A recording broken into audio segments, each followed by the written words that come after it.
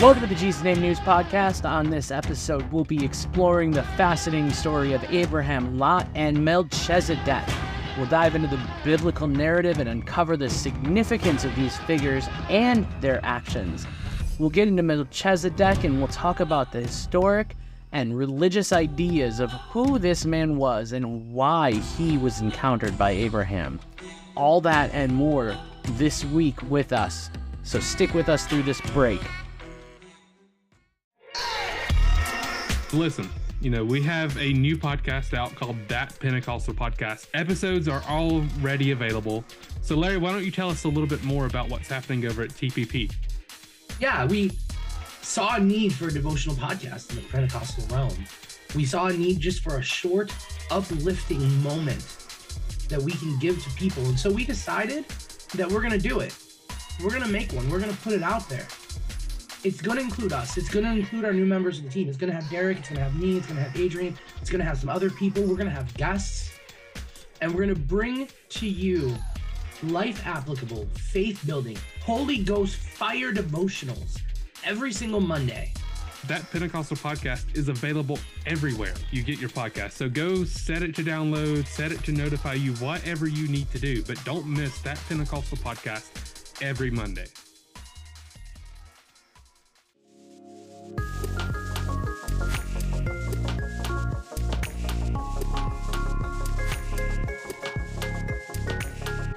Welcome back to the Jesus Name News Podcast. So this week we have the story of Abraham and Lot found in Genesis, specifically in chapters really 11 to 19, but we're really going to focus on about 13.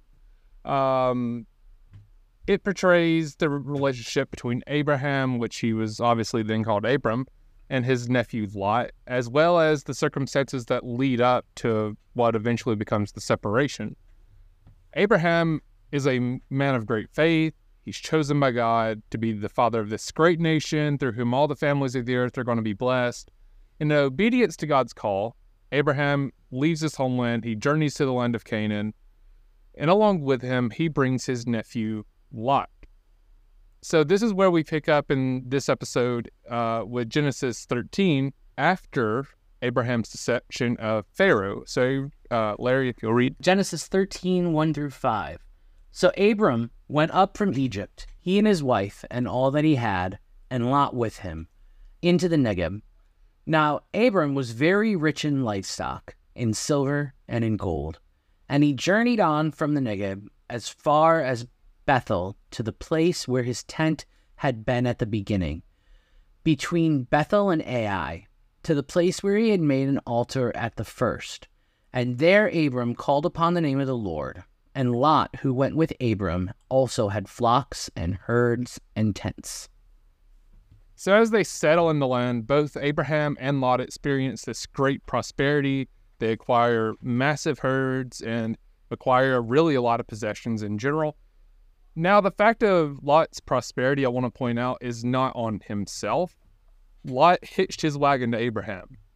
Lot's father is presumably Haran, who is dead. So with his grandfather also dead, Abraham is really the only quote-unquote father that is left in his life. So what we see is Abraham mentoring and fathering others who are not quote-unquote his throughout this whole time. Lot is benefiting from this relationship with Abraham in the way of wisdom, wealth, just simply by association.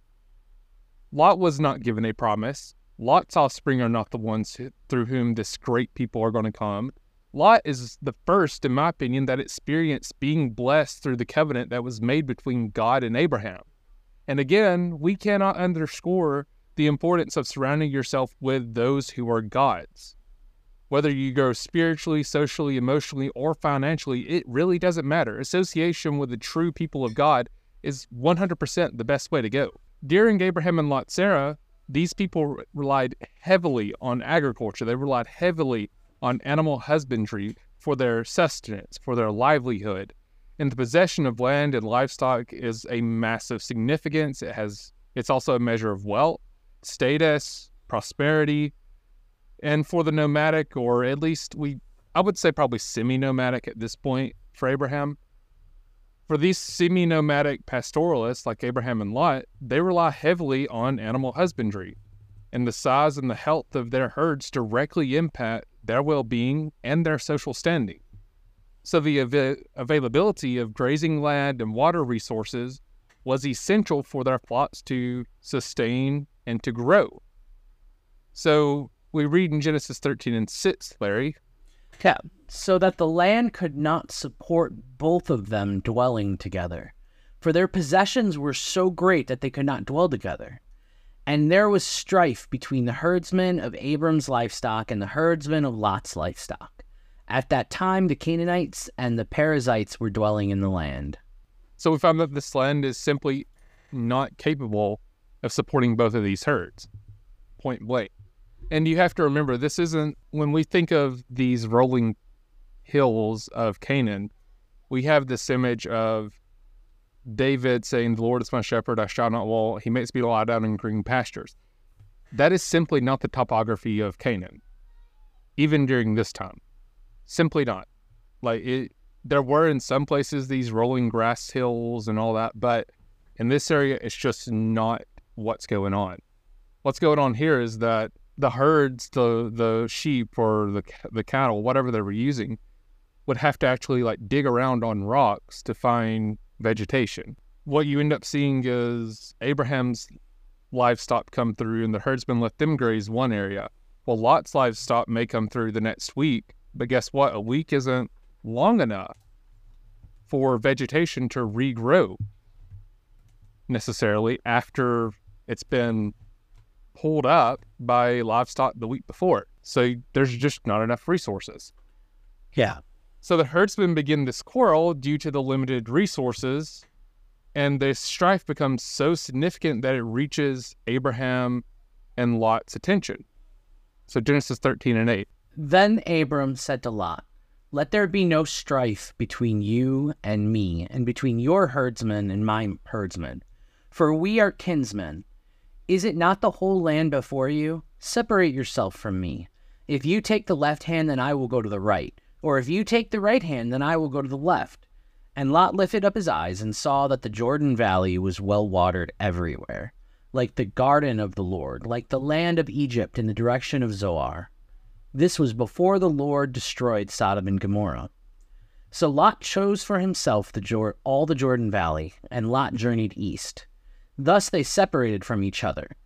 Abram settled in the land of Canaan, while Lot settled among the cities of the valley and moved his tent as far as Sodom. Now the men of Sodom were wicked, great sinners against the Lord. So recognizing the need to resolve this tension between the herdsmen and preserve peace, Abraham takes the initiative and proposes this separation, and he tells Lot, "Look, don't let there be any strife between me and you because our herdsmen are in our possession," right? Abraham is displaying a level of wisdom and humility and gives Lot a pretty great deal of freedom in choosing which part of the land that he wants. So the writer of Hebrews goes on to say, "Follow peace with all men and holiness, without which no man shall see the Lord." And I feel like Abraham is definitely displaying that principle here. And with that, Lot looks toward this fertile Jordan Valley and opts to settle near the cities of Sodom and Gomorrah. Well, these cities are even here, apparently, noted for their wickedness and their moral corruption. On the other hand, Abraham remains in the land of Canaan, pretty much in the area of Hebron. So sure, Abram could have pulled seniority, which is what a lot of people do nowadays. They pull seniority. But as people of God, we are to prefer others before ourselves. We are to defer when possible or feasible. Abraham looked at this earth, and according to the writer of Hebrews, he understood that he was looking for that city whose builder and maker is God. God has sustained and provided growth in spite of everything, in spite of lies, in spite of sojourning, in spite of being in a strange land. God provided. He knew then that God would provide even in what looks like a less preferred land, even in what seems to limit and stifle growth. He knew that God would continue to grow, continue to prosper, and continue to help him. Yeah, you know what's interesting too? along those same lines, and this might be something that we have to reconnect to in the near future, is that if Abraham really had faith that God was going to provide for him, it might not have mattered to him where he settled, because he knew that God was going to take care of him no matter what. He could have settled in the driest desert in the world, and his herds and his family would be cared for. But he knew that that promise didn't apply to his nephew, who he did care for. And so he let Lot choose to take care of Lot, because yes, Lot moved towards Sodom and Gomorrah, but the weird thing is that he moved towards Sodom and Gomorrah, but later on we find out he didn't just move towards Sodom. He moved into Sodom. There's a huge difference between him moving adjacent to Abram in the direction of Sodom and moving away from Abram actually into Sodom. Well, it's the difference between like setting up your house beside, a house that is notorious for perversion. I'll just leave it that way. Yeah. Eventually, you're probably going to find yourself in that house. Yeah. If you're not watching it. Yeah, and it's just interesting to me because, I mean, he says, I'll take the whole Jordan Valley. It's like, bro, okay, that's a whole valley. There's more than enough room for 5 whole cities. You didn't have to move in any of them. A little presumptuous. Well, that right. It's a little presumptuous too, but like that's a lot of space. Like there's more than 5 cities in that valley. Like you could have taken an empty spot. Oh yeah, no, I totally agree. But so then we read that there's this man by the name of Chedorlaomer and the kings of the east. That's what we get. That's how they're named. So Chedorlaomer is the king of Elam. He leads this coalition of kings from the east in a military campaign, and pretty much their motivation is to exert dominance and expand their territory and to collect tribute from the regions that they conquered. So essentially, expanding power and wealth. That's what it comes down to. I mean, that sounds like the whole plan of every government that's ever existed. Yeah, no surprises there. I mean, like, yeah, this is not shocking. And then we see that there are 5 kings in the cities of this plain, and the cities are Sodom, Gomorrah, Admah, Zeboim, and Zoar. And they're located in the Jordan Valley. They form an alliance against Chedorlaomer's coalition. Well, Lot had settled near Sodom, right? And he becomes caught in the middle of this conflict between these eastern kings and the kings of the plain, and he gets taken captive along with the people of Sodom, including his entire household and his possessions, women and children. So Chedorlaomer and these kings of the east, again, like they're just wanting to exert dominance, they're wanting to exert power, and they just want to subject rule to the rebels. Yeah. Well, the plains cities, their motivation is pretty much to resist the subjugation, protect their cities, and preserve independence.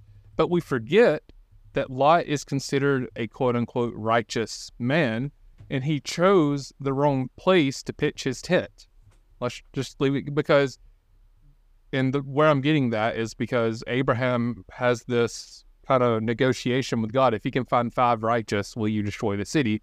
And God goes and saves Abraham. I don't necessarily think that it was on Lot's righteousness. I think it was on account of Abraham himself. But either way, we can kind of conclude that Lot has some level of righteousness going on. But he still decides to pitch his tent toward Sodom. So Lot followed Abraham. He likely worshipped Yahweh with Abraham. Given that Lot traveled with Abraham everywhere he went, he was probably kind of like what we would call a disciple. Yet he chose to go to that wicked place, Sodom. He chose those fields for their lushness. He chose it essentially upon his lust. He wanted the best fields at the deferment of Abraham. So Lot went out of the way of God and his uncle. So it should be no wonder to him that he also should share in the desolation of Sodom, in my opinion. That's That's not some fancy scholar's opinion. This is my opinion. It's no surprise. So remember, God didn't make a promise to Lot. God made a promise to Abraham that any that blesses him, God will bless, and any that curses him, God will curse. So when Lot took that option to go, he left the protection of that promise because he wasn't going to get rid of the things that defined his wealth and comfort. Because let's just be honest, he had that option as well. He could have said, you know what, I'm going to get rid of some of my stuff because I want to stay here. He could have denied his wealth and stayed with his uncle. It seems throughout the Bible that there are very few men who are actually capable of bearing the weight and burden of wealth, in my opinion. Wait. Are you saying that Lot could have grafted himself into the promise? That's a good way to put it. Because I'm hearing Lot could have grafted himself into the promise, which sounds familiar. Sounds like a thing. Sounds like a thing. Sounds like a thing that's gonna come up in this as we keep reading this book that this story comes out of. Yeah. Yeah. Exactly. And the reason I say that it seems that there are few men capable of bearing this is because any surplus and wealth that we have here on earth was not given to be treasured and withheld. And this is something that I was reading a book a couple of months ago at this point, and it really opened my eyes. And this is something that when I got out on my own about 5 or 6 years ago, that I realized was more important than I ever thought. We are blessed. We work to have, right? Most people work to have. They are blessed to have. But as a people of God, we are blessed or we work to have so that we may then give. And for someone who is wrapped up in status and, comfort and wealth, that's hard. Yeah.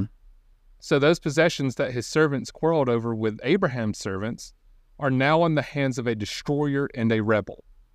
So Abraham receives news. There's one of the servants escapes, goes to Abraham. He says, hey, Lot got captured. This is what happened. And immediately Abraham takes action. He musters up this force of 318 trained men among his own servants and allies. These men were skilled in warfare.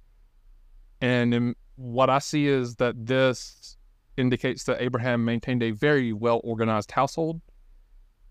So with that very small army, Abraham embarks on a daring pursuit of the captors, and he chases them all the way to Dan. And if I've been reading about the story of Jeroboam, Dan is a significant way off from where Abraham was. Significant. It's a pretty large distance. So he waits around, he follows them, and he waits tonight. And Abraham launches this attack against this enemy coalition, and he divides them into smaller groups. So instead of attacking full force on one area, trying to penetrate, he decides, we're going to divide up and try to confuse them from where we're coming from and catch them by surprise, resulting in confusion and disarray among the ranks. It's the same tactic a very similar tactic that would be employed in the American Revolution. So through God's intervention and Abraham's tactical prowess, I would say, they achieve a victory over these captors, and they recover all the possessions that were taken, including Lot's family, and the spoils of the war. When we get back, we're going to talk about a very important encounter that changes the way we look at Genesis. Listen, we have a new podcast out called That Pentecostal Podcast. Episodes are already available. So Larry, why don't you tell us a little bit more about what's happening over at TPP? Yeah, we saw a need for a devotional podcast in the Pentecostal realm. We saw a need just for a short, uplifting moment that we can give to people. And so we decided that we're going to do it. We're going to make one. We're going to put it out there. It's going to include us. It's going to include our new members of the team. It's going to have Derek. It's going to have me. It's going to have Adrian. It's going to have some other people. We're going to have guests. And we're going to bring to you life applicable, faith building, Holy Ghost fire devotionals every single Monday. That Pentecostal podcast is available everywhere you get your podcast. So go set it to download, set it to notify you, whatever you need to do. But don't miss that Pentecostal podcast every Monday.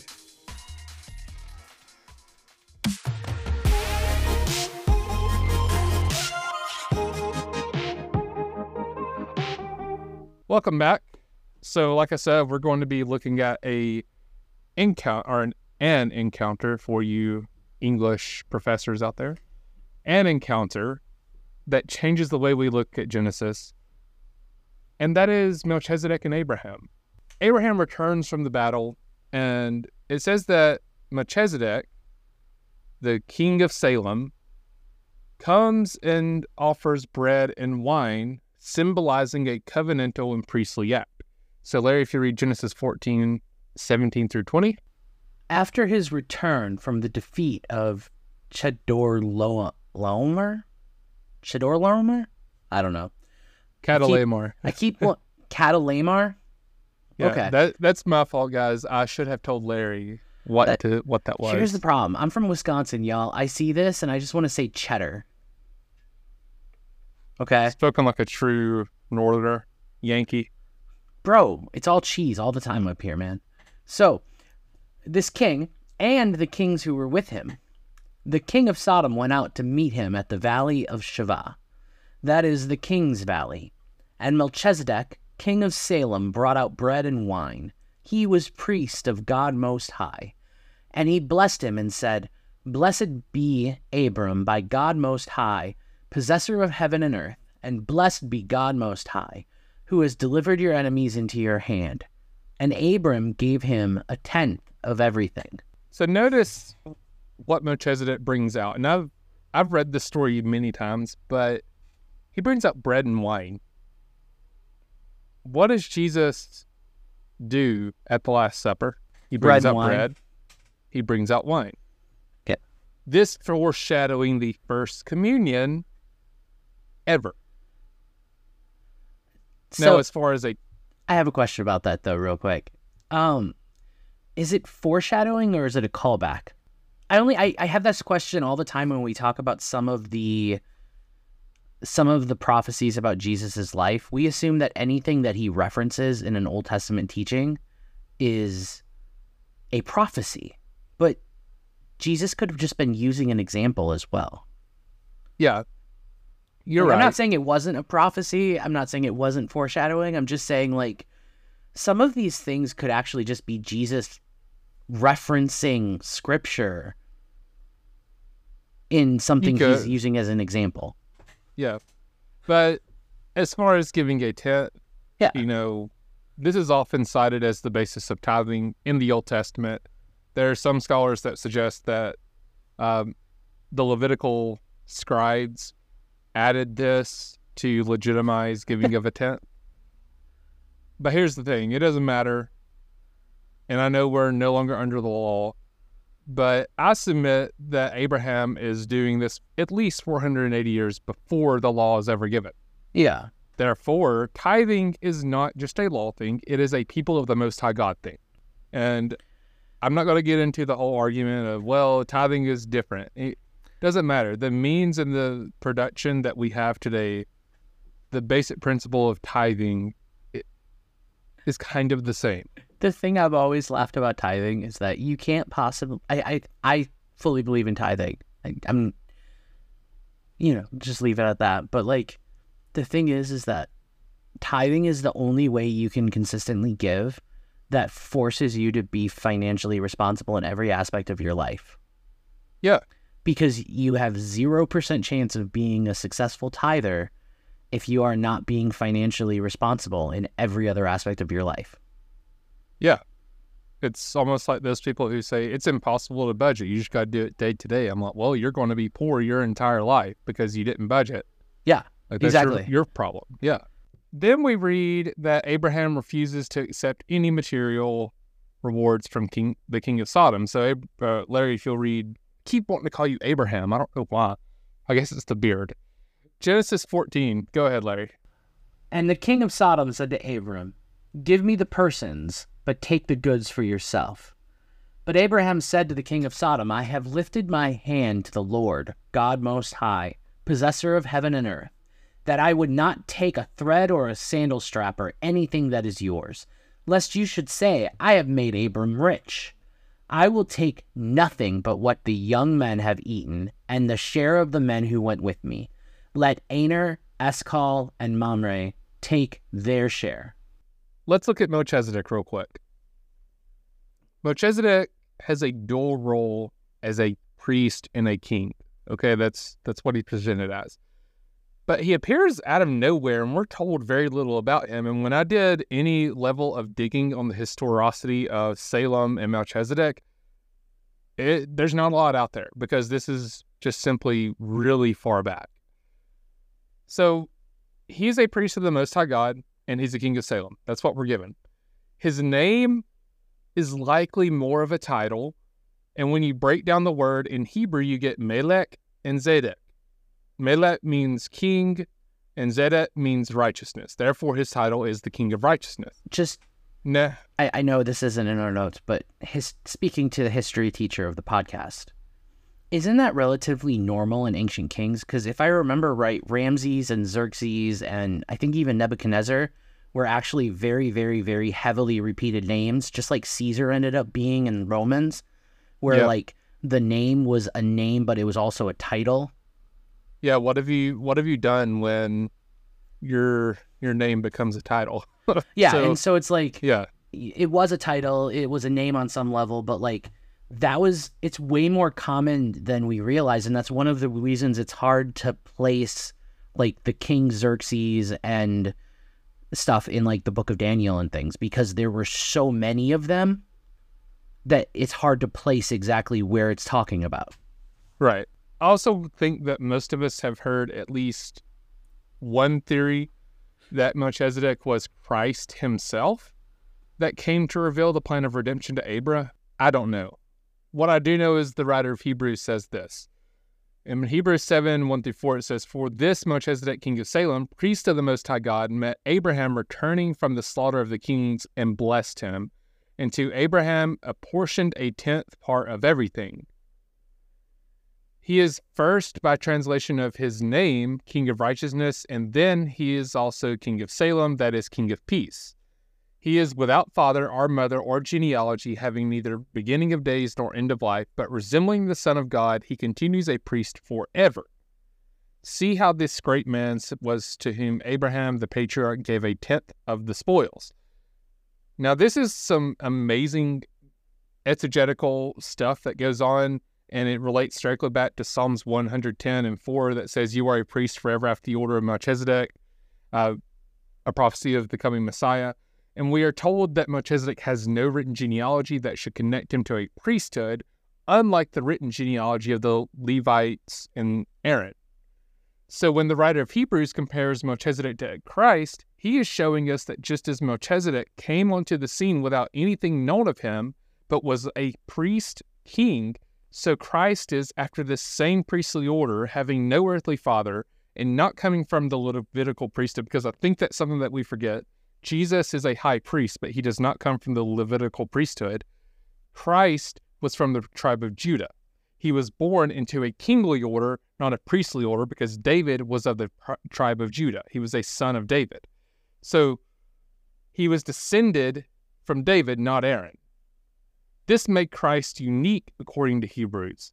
The idea that Christ should be a king and a priest is foreshadowed by Melchizedek, who would serve in the office of both. Okay, so that's really awesome. I just have a question, not edit this out maybe. So is that some exegetiception going on there? An exegetical analysis of the exegetical analysis of Hebrews on Book of Psalms?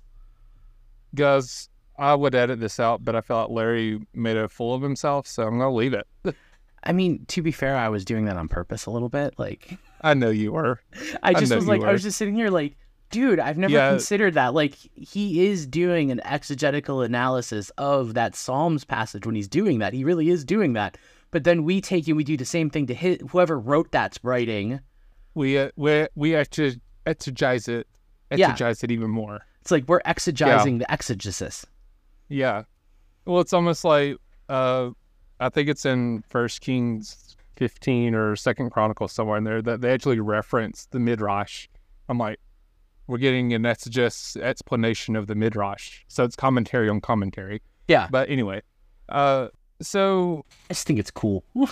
Yeah, it is. It's really cool. Now, there is also a theory out there that Melchizedek is a son of Noah. You heard that right. Before I start, I am not saying that this is who it is, even in the slightest bit.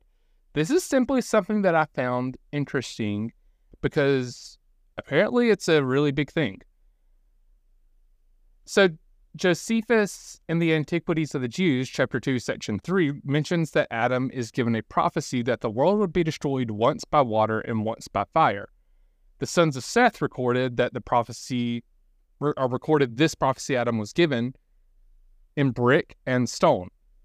So God speaks to Noah to build this ark to save him and his family, and after the flood, Noah's sons settled in different parts of the earth and were given a command to be fruitful and multiply on the earth. Well, Ham settles in northern Africa, Japheth settles in Russia and northern Europe, Shem settles in Arabia, Palestine, and Syria. Shem is the lineage through which we get the Hebrews through Eber, and then Abraham, and eventually Jesus. This leads many religious Jewish scholars to believe that Melchizedek was none other than Shem. Now, this whole idea really comes from the book of Jasher, which says that Shem and Eber lived in Jerusalem, or Salem at the time, and had a special teaching academy there. Eber is important because the word Hebrew is Ibri, which comes from the word to mean an Eberite. Many patriarchs sent their sons to receive spiritual instruction from this academy, and it is mentioned that Melchizedek, king of Jerusalem, was Shem, who went out to meet Abraham with bread and wine. And after Sarah's death, it is written in Jasher that Abraham would stay with Shem and Eber to learn the ways of the Lord and his instructions. Now you might say, wait, wasn't Shem dead when Abraham was alive? The short answer is simply no. The biblical account would have Shem dying around 2156 BC and would have Abraham dying at around 2121 BC. This means that there's a ton of overlap between the lives of Shem and Abraham. Now, during Shem's time, the city of Jerusalem, which was called Salem then, became large enough to be governed by Shem, who, according to this idea, was then given the title Melchizedek.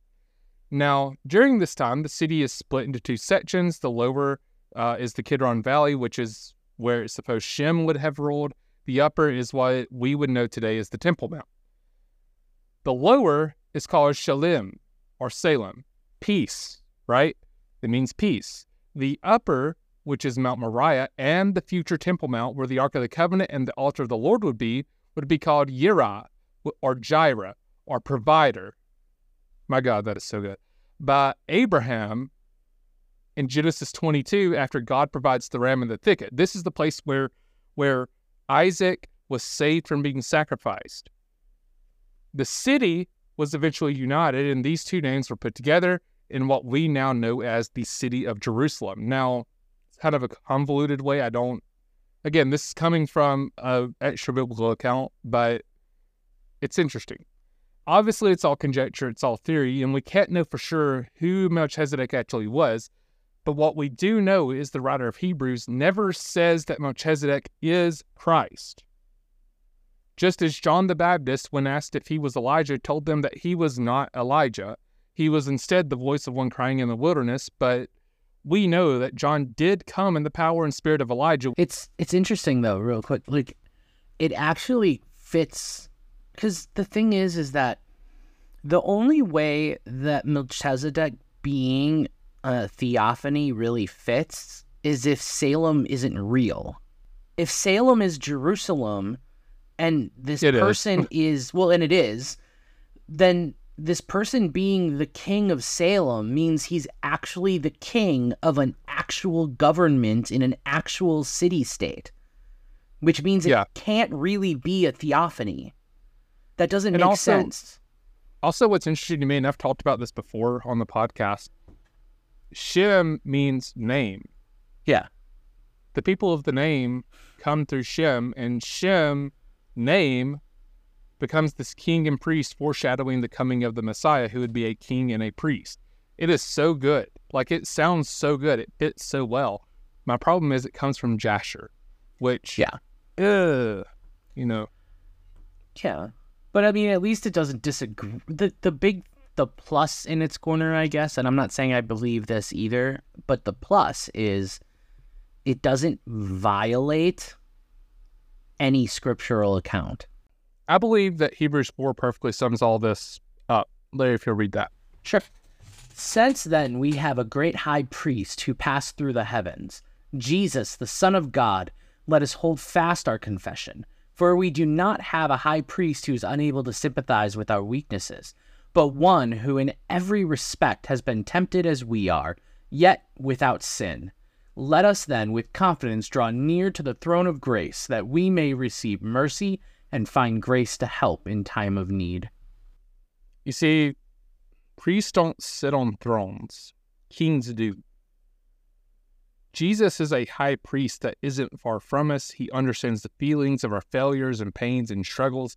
He is a king who reigns over all creation, seated high on his throne. Yet he is not too far that his ear cannot hear and his arm cannot reach. We know that Melchizedek was a type and shadow of the future Messiah, Jesus Christ, a priest and king who has no beginning or ending. He's the Alpha and the Omega. And as his children, we are able to talk to our king and priest like he is, which is our Father, our Savior, our Jireh. He is enough. He is our provider. And I want to just paint this picture. A foreshadowing of figure of Christ, Melchizedek, a king and priest who has no earthly record of genealogy, gave Abram, the father of faith, bread and wine. 2,200 years later, Christ returned to his disciples in the last few hours of his righteous life and tell them, take this bread, eat. This is my body, which is given for you. Take this wine, drink. This is the blood poured out for the new covenant in my blood. That's powerful, no matter how you cut it. It is so good. But let's go on to Genesis 15 as we're going to start wrapping this up. After these things, the word of the Lord came to Abram in a vision. Fear not, Abram, I am your shield. Your reward shall be very great. But Abram said, O Lord God, what will you give me? For I continue childless, and the heir of my house is Eleazar of Damascus. And Abram said, Behold, you have given me no offspring, and a member of my household will be my heir. And behold, the word of the Lord came to him, This man shall not be your heir. Your very own son shall be your heir. And he brought him outside and said, Look toward heaven, and number the stars, if you are able to number them. Then he said to him, So shall your offspring be. And he believed the Lord, and he counted it him as righteousness. So Abram had done the righteous thing in rejecting the king of Sodom's offer of reward and giving Melchizedek a tenth of the spoils. But after all these things, God comes to Abram in a vision and says, Fear not, Abram. And we're looking at this like, well, that's kind of how God does everyone when he talks things like, fear not. But I feel like God understood what Abram was going through at this moment. Abram was likely afraid of the kings that he had defeated rallying again and coming upon him and taking him. He also probably likely feared revenge in full. So God puts that at ease and he says, I am your shield. Not only will God protect Abraham, but God will be with Abraham. God's presence will journey with him and protect him through any attack, any hardship. Abraham had refused the rewards for success from Sodom, and God says, your reward shall be very great. In the KJV, I believe it says, the full phrasing of this is, I am a shield unto thee, and thy exceeding great reward. Not only is God his protector, but God is Abraham's reward. And it would far surpass anything that we could see on earth. Because on earth, there's a rat race of sorts. Everyone's chasing the cheese up to the top. Everyone is seeking power, wealth, influence, and affluence. Yet for holy people, a people of faith, God is their reward. God is enough, but he's also more than enough. He is where the soul is satisfied. He is where our hearts rest and find all our desire. Abraham was one response to all this, though. He complains, and it's the same complaint that he's had since the beginning about not having an heir. Because God had given him wealth, had given him prosperity, but Abraham counted every single bit of it as nothing, as if this main matter was not resolved, and that was a son. God had promised a great people from him, and it feels like when I read this, I feel like we can read a little bit of weariness in Abram's voice. You know, he's getting on up in years. I believe the actual phrasing in the Hebrew might say, I am dying childless. He feels the pangs of death coming upon him. It feels like it's getting close. Now, what we see is a little bit of frustration with God's timing and the providence of God seemingly not agreeing, according to Abram. God had already promised children like the dust of the earth, but now God took Abram out and told him to look up to heaven and number the stars. Not only were his seed to be numerous, but they were to be glorious, spiritually and earthly seed. Abraham believed the Lord, and the Lord counted it to him as righteousness. The writer of Romans would say that Abraham staggered not at the promises of God, but was strong in faith and fully persuaded. And you see, we go through battles, we go through loss, we go through temptation, we go through highly spiritual times and low spiritual times. And through it all, the ups and downs, we have the assurance that God said what he said, he is also able to perform. The promises of God are yes and amen. They are a sure thing. He is not a man that he should lie, or the son of man that he should repent.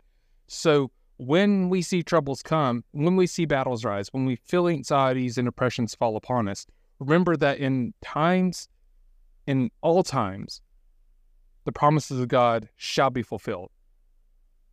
Some need healing to believe. Some need miracles to believe. Some need prophecies to believe. But Jesus knows our hearts. And what a sight was it that God's people should come from a man and woman from whom it seemed no life was coming. From death came life. And how glorious shall it be when we face all manner of temptation and hardship that bring forth greater glory to God, that it works for a work of righteousness and life within us, that our complaints on earth are temporal, but we are not vying for crowns and wealth on earth. We are looking up to the heavens and seeing an innumerable host of witnesses that testify to the glory of God and the fulfillment of his promises. It may not look great, but believe. It may seem like the end of the road, but believe. You may wonder why the healing hasn't come. Remember, where we live to the glory of God, and if we die, we get to rest in the glory with God. Remember when the financial says, there ain't no way this is happening. Your Father in heaven knows those things which you have need of, and he will not let you be tempted beyond what you can bear.